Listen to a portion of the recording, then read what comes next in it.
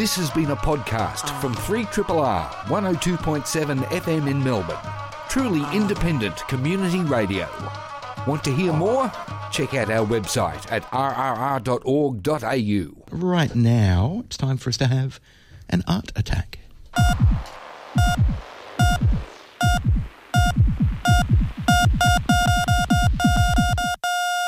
Art attack. I'm joined in the studio by Tai Snaith and Ace Wagstaff. Good morning to you both. Good morning. Good morning. Woo. Sort of good We're morning. here. We're here. We're all together. That's a good start. Okay morning to you, Richard. Yes. It's been A very mediocre day to you too, sir. It's been a little bit chaotic so far. So, yeah. But we're here. Hello. It's nice to see you both. We're alive. Yeah. And I'm really loving this cold weather for now. Just waiting for the next 2 weeks until I'm bored of it. But for now, the crispness in the air is very much welcome. Works for me. Yeah. Feeling alive because of it, that's for sure. And good weather to go out and see art. Yeah, I was feeling really, to be honest, I've been feeling really sort of low lately and a bit sad and depressed. And I went to see this show. Was it last night? It was the night before it was last? Tuesday night. Tuesday night. Yeah, See, definitely still a pick-me-up. And it really did make me think, that's why we make art. It's not all bad because there's people like Meredith Turnbull in the world. Exactly. And it was a good bolster to me as well because I was so slumpy me Tuesday. too. And then just heading to this exhibition. I normally don't go to exhibitions because I'm of quite short stature. So for me, going to an exhibition is not much work at all. I just look at a lot of people's shoulders. You mean you don't normally go to exhibition openings? Openings, yes. Yes, because usually it's just looking at people's shoulders, the back of their heads, admiring, when the last time they had their haircut was. You can normally tell from the back of the neck. That kind of thing. But it was a good one. But it was amazing. Yeah, and we should say it's at the Ian Potter, not the one at Fed Square, the one... So the Ian Potter Museum of Art at Melbourne University. That's right, yep. And it is not just Meredith Turnbull. She's upstairs, and downstairs is Stieg Persson. Yes. Painter, Stieg, which is actually kind of like a retrospective, really, of his practice. It's a huge show. Yeah. It is. Now, Stieg was on the show about 3 weeks ago, I think. Oh, good. So we don't need to talk about that then. You can... Efficiency plus today. Straight through. We did. Well, I did actually. To be honest, I liked Stieg's work. It's a curator's dream having like a retrospective for an artist like Stieg because you can really show some cuts like... And it shows the story, the whole story. It shows, and it shows sort of like the evolution, and it shows the... just that language that has made... And that the has grandeur persisted. of practice over time. Yeah. But I have to say, I got upstairs to Meredith's and I was like, whoa, yeah. Like Boom. my brain just switched on, and not that it wasn't already on, but, switched into high gear. Yeah, it really just made me smile. When you walk around a show and you go, I love this. I just want to be in here. I want to live in here. This show, just as a loose connection to Stieg, is definitely like a retrospective in the making. It's a show that both speaks of arts practice as research, arts practices as crafts. Yeah, well, the thing with Meredith, for those who don't know Meredith Turnbull's practice, is that she's very much has 3 distinct arms to her practice. So she is first and foremost a maker. So she makes incredible jewellery, but then also sculpture. She's represented by Dane Singer. But she's also an academic, so art historian. She has her PhD. She's a doctor. She's incredibly interesting when it comes to breaking down the boundaries between design, craft, art, utilitarian versus ornament. Rightly so. Meredith's academic input to Australian art is also really important. And then the third arm is now this sort of way of working as also curator and artist. So what she's done here in this show is she's been let loose in the Ian Potter or Melbourne Uni collection of ornaments, ceramics, glassware. It's a beautifully merged practice. Most of the time when, somebody says, there's this solo exhibition by artist X on at the moment, I kind of go, oh, great, like somebody standing on a podium on a pedestal playing a trumpet. But with Meredith, she really opens that up and expands it into the wider world, creates this context from artifacts and objects. And it's technically not her work that's being shown. It's the work from the collection that she's repositioned exhibition. But what is so interesting about this show is the way she's done it has put all of these objects from a big period of time, like some really, really old, some more contemporary, and she's put them on an even playing field so that we view them in one room together, but framed by Meredith's sensibilities. Yeah, and it's object curation as collage, it's essentially. really, really interesting. Nice way to put it. Yeah, it is like that, and spatially too. So all the plinths Meredith designed, and the walls I found really fascinating. They're sort of like this roughly hewn pinstripe. No design stone left unturned in this show. The production is beautiful. That pinstripe. Yeah, it's really beautiful. And then a series of photographs all around the walls of the space where Meredith has used these objects from the collection and shot them in these kind of very warm studio shoots. So I guess one of the things that this show's doing is really considering the way that museological framework makes us see objects, which is quite cold and without personality or without a story. Definitely. So she's inverted that and made it so where she's shot these objects, they have things in their reflection. They have, like that amazing striped ceramic Japanese vessel. She's sort of put that in front of another striped piece of fabric, so it's echoing this language. But also she's given them a chance to be warm, and I think to have a relationship. I've spoken about this a little bit. I think there is some value, and I'm going to have to write an essay about it essentially someday. But the idea of shooting objects not as still life or painting them not as still life, but as portraits, kind of bringing out the inner spirit, value and energy of an object and making that present just as it were a person or an entity. Well, what it does is it makes it personal to you, the viewer. So it makes you think about how you would use them. It makes you think about touching them. It makes you think about living with them or the life that people did have with these objects. It supplants itself in your existing memory and it already gives you a connection. It's a very clever way of hijacking really kind of cognitively. Yeah, it's kind of not even hijacking, it's just allowing your brain to go, oh no, these are human objects. Inputting. They're not museum objects. This wooden bowl was made as a bowl. They're not separate from the world. They exist within the world. Exactly. Yeah. And as should art. And I think that's a really good point because it then bridges into, you're like, well, art isn't just this thing for rich people's houses. It's actually something that it's to make a comment. It's made out of from a person's soul or passion or, And as Meredith does with this show with these objects, she highlights that we have art in our lives every day. Like every object is so beautifully made, constructed and has its own value. Yeah, and actually one thing I wanted to say is when you go, when you go to see this show, ask for the catalogue for Meredith's work because there's a really stunning essay in here called Touching the Collection, Ornament and Time in Meredith Turnbull's Closer by Jeremy Eaton. And I have to say, if Jeremy's listening or if someone could pass this on to Jeremy, that is seriously one of the best catalogue essays I've read for a long time. So, get that and get your eyeballs over that. But go, it's really interesting. It's such eyeballs a good show. On the work, brain around the words. Stig Pearson downstairs. It's an incredible duo of shows. And also more institutions letting artists in to work with the collections. Like I know it's happening a bit and there's practices we've talked about like Patrick Pound's practice or there's a few, Brooke Andrews worked with collections. There's quite a few that have happened, but more. It makes those collections so relevant. Yeah, takes them out of their dusty containers. And as we've noticed with commercial galleries taking a step up and really putting on, more academic shows or providing more intellectual meat to accompany their exhibitions. This might be something that could be really exciting is having artists involved in commercial galleries also take the reins a bit and curate shows in such a way. Or just public collections, we paid for that collection. We should be able to see it and we should be able to see it in a contemporary sense. And I think that's what Meredith has done so adeptly. Yeah.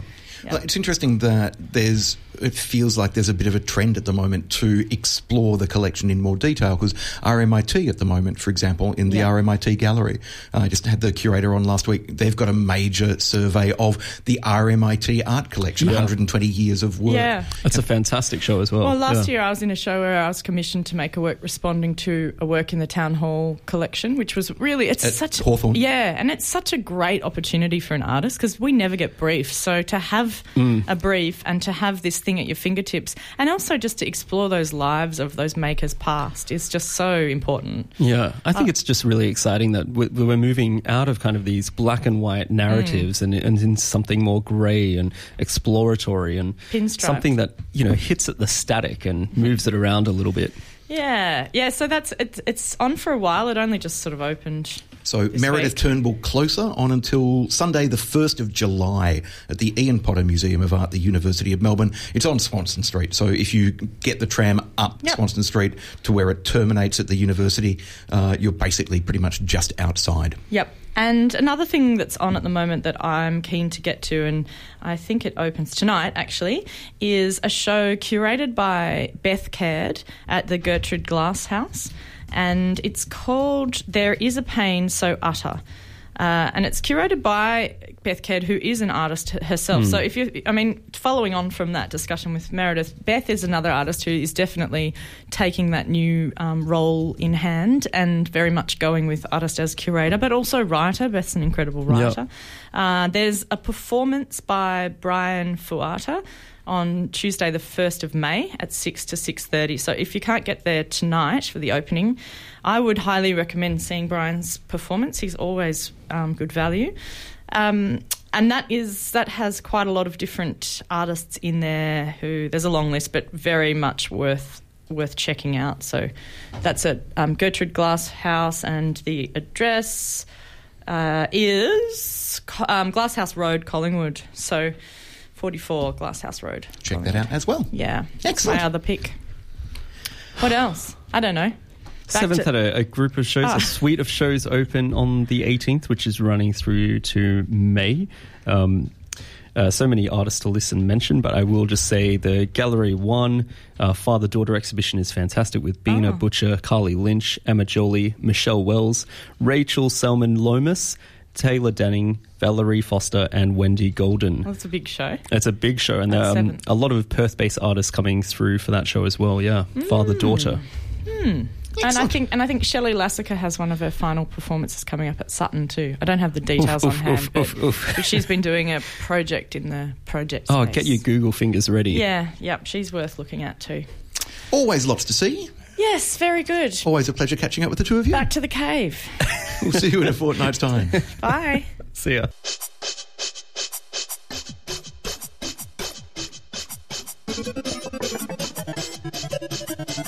Now, you probably listen to this show live or on radio on demand, but you may listen to it as the podcast version of the show, which is edited down, kind of 2 or 3 interviews a week, edited down into a podcast. Podcasts have become almost ubiquitous, certainly celebrated and delighted, and it's like, I don't know, it's like the golden age of television. Every week I get given the name of another podcast to listen to, or in the case of TV, another TV show to watch on Netflix or Stan or whatever. So if you ever feel a little overwhelmed by the amount of podcasts that are out there, one way to whittle your list down is to just go to the ones that are nominated for the Australian Podcast Awards, the finalists of which were announced on the 4th of April. There's a wide range of podcast styles that have been nominated, including storytelling, documentary style, and, close to my heart, arts and entertainment. One of the podcasts nominated in the arts and entertainment category in the Australian Podcast Award finalists of 2018 is Across the Aisle, and I'm joined in the studio now by co-founder and co-host of Across the Aisle podcast, Carla Donnelly. Carla, welcome to Triple R. Hi, Richard. So, for people who haven't listened to Across the Aisle before, what's the point of it as a podcast? What role does it serve in the arts ecology? What is the point of podcasts? So, I guess really that's the reason why I created it was I was sort of doing that sort of beat style theatre review, and after a while I became really frustrated by not sort of having enough time to think because of the whole 24-hour kind of publish cycle. And I would find myself a couple of weeks later really knitting together something quite profound about a production and being frustrated that I couldn't kind of put that out into the world. So that's how Across the Aisle came to be. It's long form. We choose one show each per month and we publish per month, and we spend about 20 minutes talking about each show. So you being you and your co-host Philip Teal? That's right. The idea then of a discursive critique of performance really intrigues me because it boils down at sometimes to the difference between a review versus criticism. Sure. What do you see as the difference? Good question. So I think I think they're both equally valid. Let's get that out there straight away. And they're both excellent forms of writing or producing. But review, I think, is more sort of short information for the consumer to understand whether it's a show that they would be interested in seeing, and maybe a little bit of discourse about how that kind of fits into the current landscape. Whereas we feel sort of our long-form, slow criticism, as Philip labels it, as something that is more very deep dive, understanding how it fits into our cultural landscape. We think theatre sort of really represents how our society is going in a lot of ways. So it's really sort of doing that broad contextual understanding of the shows. And one of the things that you say on the website is for Across the Aisle is that people don't need to have seen the shows in question to be able to appreciate the discussion about them. Yeah, absolutely. I mean, that's really important. I think particularly, as you would know, with radio and podcasts, I think a lot of podcasts sort of don't pay attention to the listener. So we're really concerned on our listener and having them included in the conversation, but also the shows that we get to are sort of maybe short runs and we only publish once a month. So we're going on the understanding that most of the people who listen to our show haven't seen them. So we go into that deep dive of really understanding what the show is about and describing it and its cultural context. And unpacking it from a range of different perspectives. So not just talking about a show in isolation, but talking about it as a work of art that is influenced by and can influence other productions. Yeah, absolutely. And I think also what we talk about a lot is, the state of arts in Melbourne in particular, so how it sort of fits in within the structure, the structures of the theatre, all the different theatre companies and also festivals, and what that sort of really says more broadly about Melbourne in general too. Now, as I said, you've been nominated for the in the Arts and Entertainment category of the Australian Podcast Awards. Was it rather thrilling to get nominated? It was. It was completely surprising. We're competing against podcasts that are fully funded, that are part of gigantic American podcast networks, funded by the ABC. So not to say that we don't think what we do is great, but it was a wonderful thrill. In terms of not just the nomination itself, but presumably the recognition will then drive more traffic towards your site as well. And if people want to check out Across the Aisle, the podcast, www.acrossaisle.com is the place to go.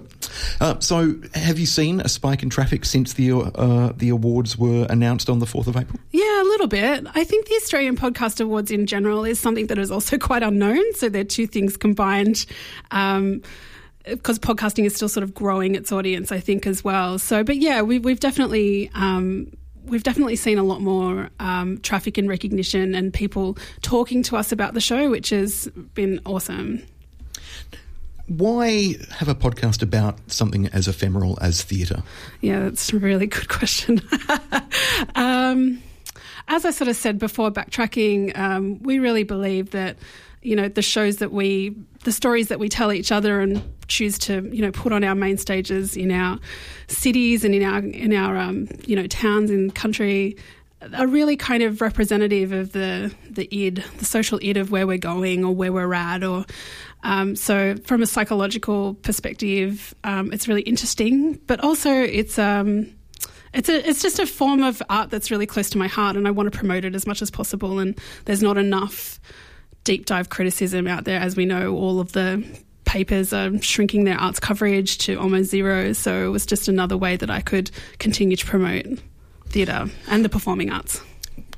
For people who haven't yet downloaded an episode, what does a standard episode of Across the Aisle kind of cover? Because, I mean, if people jump onto your Facebook page, for example, facebook.com/Across Aisle, the latest issue, you're talking about Abigail's Party, the MTC production, but you're also discussing the Festival of Live Art.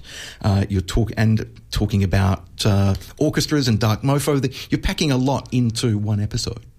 Yeah, so we have our format is we have one show. We have our intermission in the show where, like in a usual intermission, Phil and I, have a drink and we have a chat and a catch up about all the things that we've seen and thought about since we'd last seen each other. And so during that intermission, it's usually where we talk about things that are happening around town or things that sort of we want our listeners to know about. And then we discuss the second show. And then at the end of it, we have our Coming Soon, which is also to promote other shows that we think our listeners would enjoy or just, things that we should get more promotion. And so that then makes it a combination of, as you say, the deep dive analysis of a work coupled with the immediacy closer to a newspaper saying this is coming up soon.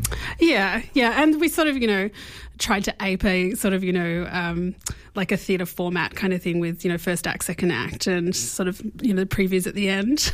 Carla, why do you think podcasts have become so popular over the last couple of years, whether it's true crime podcasts or much more personal discursive podcasts or some of the other podcasts that are nominated in the Australian Podcast Awards? So you've got comedy, you've got sport, you've got news and current affairs programs, family and kids show, business and marketing, technology and science. I mean, there's a podcast category for every taste. Sure. And really a podcast for every taste as well.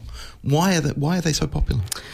Well, I think it's sort of more, Internet 2.0, the development of technology. We're all becoming very used to being able to curate our streams.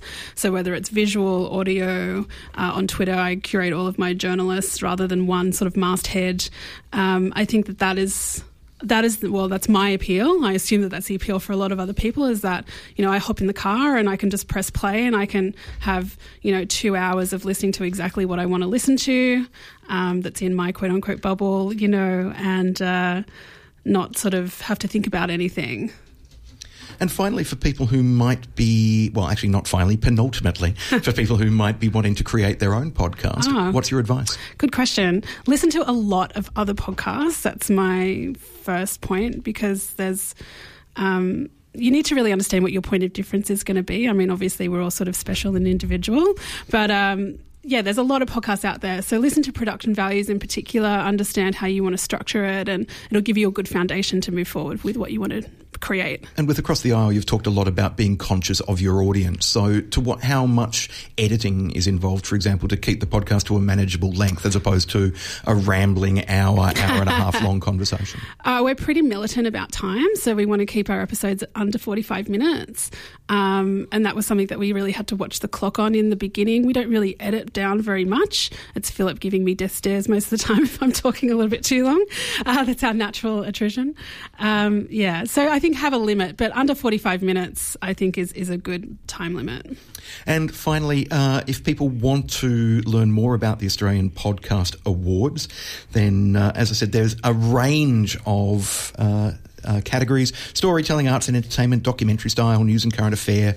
There will be a popular vote as well as the judging panel. Are you excited or nervous or all of the above? All of the above. It's actually being held in Melbourne at the Melbourne Beagle Tent on the 5th of May, so we're able to attend quite easily, so we're excited about that. So, yeah, it's great. So people should vote, get along, and you should listen to Across the Aisle. You can download the podcast.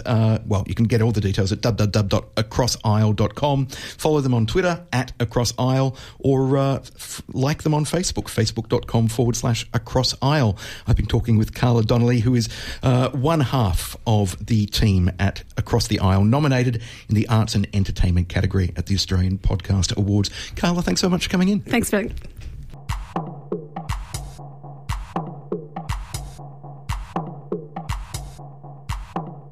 My next guests have joined us in the studio to talk about Bell Shakespeare's Antony and Cleopatra. I'm joined by Catherine McClements and Johnny Carr, who are playing the titular roles. Catherine, should this actually be called Cleopatra and Antony? Of course. I'm glad you said that straight up. What's it like to play one of the most famous Shakespearean roles? Oh, it's terrible. I hate it. I mean, that that sort of expectation that you come into a role like this, is one one of the things that I think you've got to deal with first up. And so from the very first, I really wanted to sort of abandon all those expectations in my own head and try and, I was talking early on, I dropped it fortunately, like she could be a girl you meet in the pub down on Saturday night, that you fall in love with. So that was my beginning. And Johnny, for you, obviously playing Antony, who's a significant character, what's your approach to finding a character like this and making it your own? I think it has been a thing of trying to ignore what's come beforehand, really, and not try to emulate something else or an idea of it. But it's just been, for me, he's kind of this...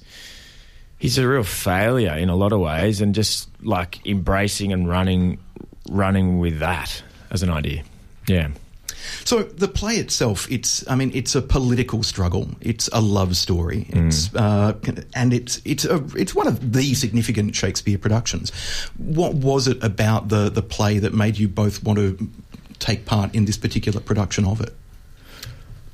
For me, it was kind of the poetry towards the end of it, really. That it gets so abstract, and the heightened the language. That was the kind of appeal. And also just that it's such a difficult play, and it's sort of... I couldn't see a way of solving it, and that's a fun provocation to come to work with. How are we going to crack it open, and what are we going to do with it? Like, it's really grand in its scope and what it how much it jumps around and everything, and its themes. So yeah, it was a huge kind of challenge, I think, which is always exciting.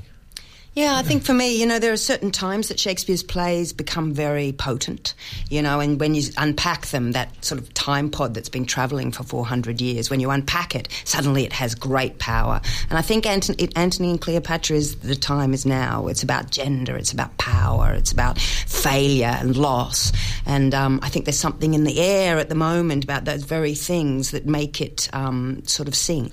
And for me, that was sort of an exciting time to start looking at that play. It's also about the clash between East and West in some ways as well, and the clashing empires, which makes it kind of politically potent at the moment as well. Yeah, and I think too, our designer, when she began it, was looking very much at an idea of the UN, where many cultures meet and mingle. And, you could put this play in many ways, but I think we didn't want to look at the idea of the other, what it's like to be the other, that we are all the same, and that Egypt is not this exotic empire from the East, but it is here. It lives with us.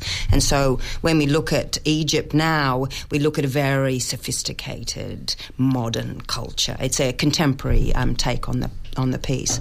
And so I think that is part of it when we're starting to look at those cultures as something to be looked at, really. I read a review of the production that says, that Anna Cordingley's design essentially suggests the lobby of an exclusive hotel and everybody lounging around in kind of in sharply tailored suits, expensive polo knits, cocktail wear, so tapping into that kind of glamorous world of the rich and the powerful, and very much contemporising it. I think Antony and Cleopatra is also about celebrity. It's about what it is to be famous. They're at their height of their power. Everyone knows them around the empire. And the idea that politics and celebrity are now almost the same.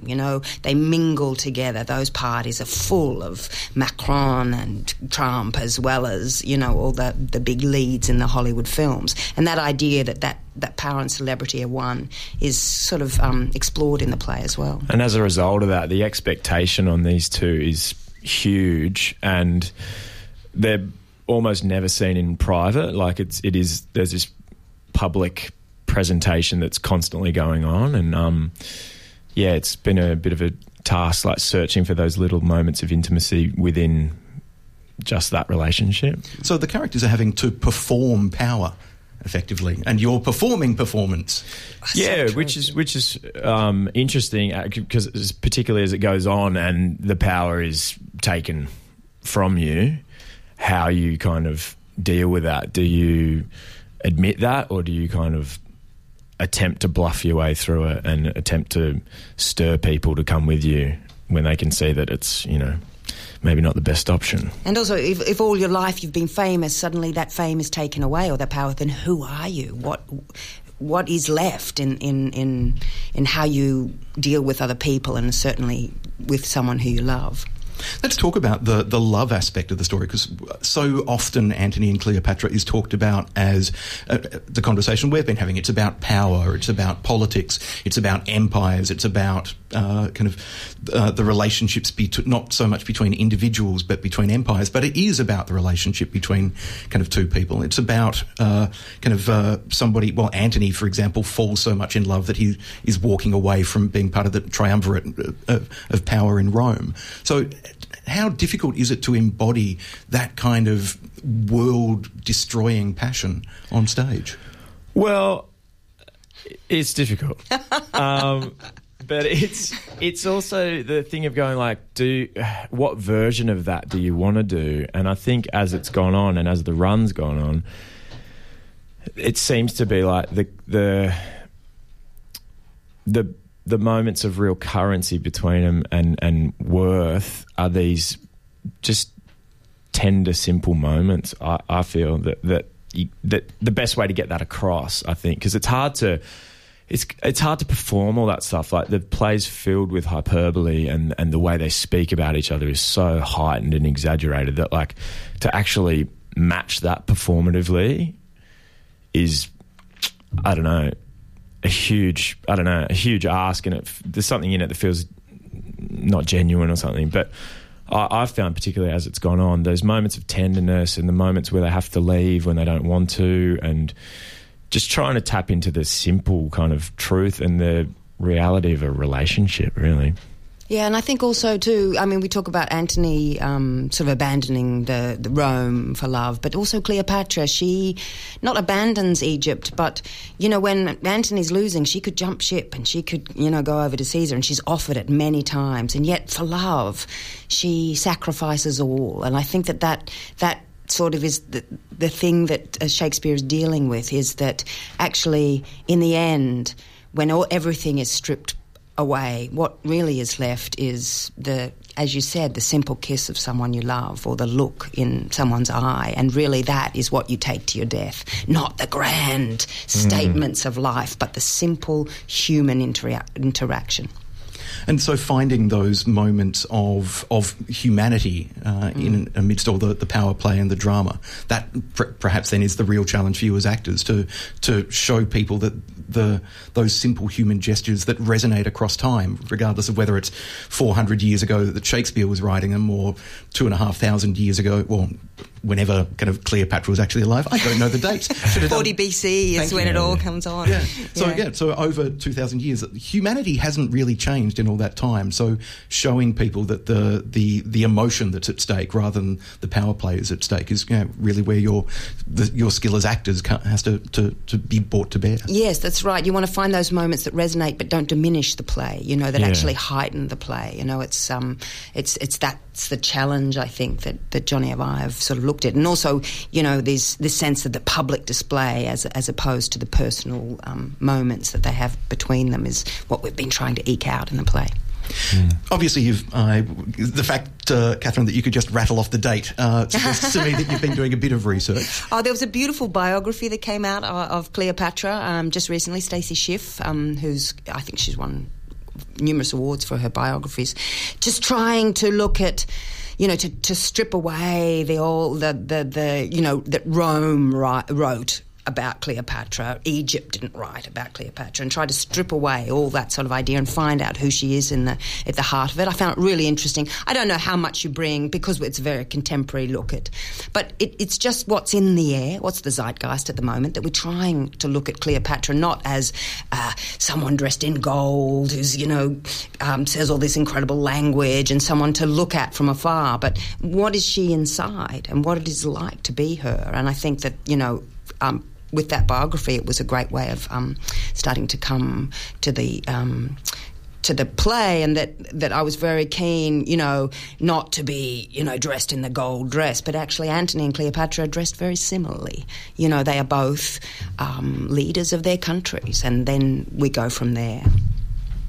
If you've just tuned in, we're chatting with Catherine McClements and Johnny Carr about Bell Shakespeare's Antony and Cleopatra, which is previewing tonight at Arts Centre Melbourne, then opening tomorrow night. The season runs through until the 13th of May. You've already done the Sydney season and a season in Canberra as well. So Melbourne gets the road-tested version, so kind of tightened and tweaked. How much, as actors, what's it like knowing that you're committing to such a long season and knowing that your performance and the production itself will change over time as your director decides to cut this line or tighten this scene or change the pacing? It's been a great experience, and particularly with a role like this that there's so much to keep digging into. I think the main frustration or something was having to open knowing that you hadn't solved or wrestled with everything that you wanted to, maybe. But it's fantastic, and each space we've been in so far has kind of changed the dynamic and opened it up to new versions of playing different scenes or moments. And the Fairfax where we're in at the Arts Centre, it's a more intimate kind of less kind of front-on proscenium space. So there's a lot of detail, I think, and nuance in there that we'll be able to achieve maybe that we haven't been able to get in the other spaces. I'm interested, Johnny, you said that there's that frustration knowing that when you're opening you haven't nailed what you want to do yet. So obviously, in a long run like this, you have the opportunity to do that. But how different is that frustration always the case for actors in any role when you open going, if only we had another 2 weeks rehearsal, we could just kind of nail this? I think it's not another 2 weeks rehearsal in a way, because you get what you can out of rehearsals. It's having an audience there for 5 weeks that you can work out and it's only really by performing it sometimes that you sort of understand. It's so that's the frustration is that's why in many countries they have 5 weeks out of town and then they bring it into because through the audience you suddenly understand what the play is, and once you're opening you go, I know I'm going to look back at this opening night in 4 weeks' time and just kick myself. So that's the agony. And in a way, it's been lovely to have that 5 weeks and to think now I get it. Now this. And so Melbourne do get that opportunity. How much have your takes on the characters or your performances changed since the Sydney season, which was opened at the start of March? Quite a lot, I think. Yeah, I think there has been a fair bit of movement. From the whole cast, really. Yeah. I think, the whole play shifts as together, it's the subtleties, it's the nuances, what you can push, what the audience get that you didn't realise was there. Sometimes you get a laugh and you go, why? Why was that? And then you suddenly see the play in a whole new thing. Yeah, and things changed in Canberra, like we heard it through the audience differently. Very smart audience in Canberra. And certain things would land and you go, oh, and you hear it in a new light, and then, Yeah. Yeah. So what are Melbourne audiences going to be like, do you think? Well, we'll see. Who knows? They're hard to please, I know that. Bell Shakespeare's Antony and Cleopatra is previewing tonight and opening tomorrow night in the Fairfax studio at Arts Centre Melbourne. The season runs through until the 13th of May, and you can book through bellshakespeare.com.au or by calling 1300 182 183. Catherine and Johnny, after you finish this season here in Melbourne, that's it for this production, but the two of you keep working together. That's right. Yeah, we've got a brief hiatus, and then we work on the events again that we did a couple of years ago through Belvoir, Malthouse and Adelaide Festival? Yes, that's right. Yeah. So we're doing that at Black Swan in Perth. So fortunately, we live on other sides of the river, so we never run into each other other than working. That's right. Look, as a final question, for actors, one of the challenges for that I know is the intensity of a performance. You come together, you work intensively for a while, and then you walk off and have to create new friendships, new dynamics, new work environments. Having already established a kind of working shorthand, an emotional kind of relationship in the event, which is now a couple of years old when it premiered, how helpful was that to come together to work on this production, knowing that you already know how one another works? Because in Antony and Cleopatra, you have to be able to convincingly display and convince the audience of the depth of the emotion between your characters. that you will drag empires down to be together effectively. So was it helpful having kind of worked on something like the events previously coming into this show? I found it to be really helpful. I find that there's always a kind of a bit of a dance with these things that takes you a little while to figure the other person out. But I think having a run and having a huge amount of trust for Catherine, like having worked together, it was so helpful coming into something like this where you really do have to pour yourself into it. Yeah, that's right. We've already embarrassed ourselves in front of each other, so we've done that bit, and you got through that bit, and then you can move on. So, yeah, that was... And also, for me, there was an incredible respect for Johnny's work. I just adore, and I've seen him in many shows, so his emotional range and his sincerity and honesty in the way he acts was, for me, really exciting to begin a show with. And I knew that he wouldn't take any shortcuts as far as doing that, and he was sort of up for that challenge. So for me, it was really exciting to begin work like that. This is a podcast from 3RRR 102.7 FM in Melbourne. Truly independent community radio.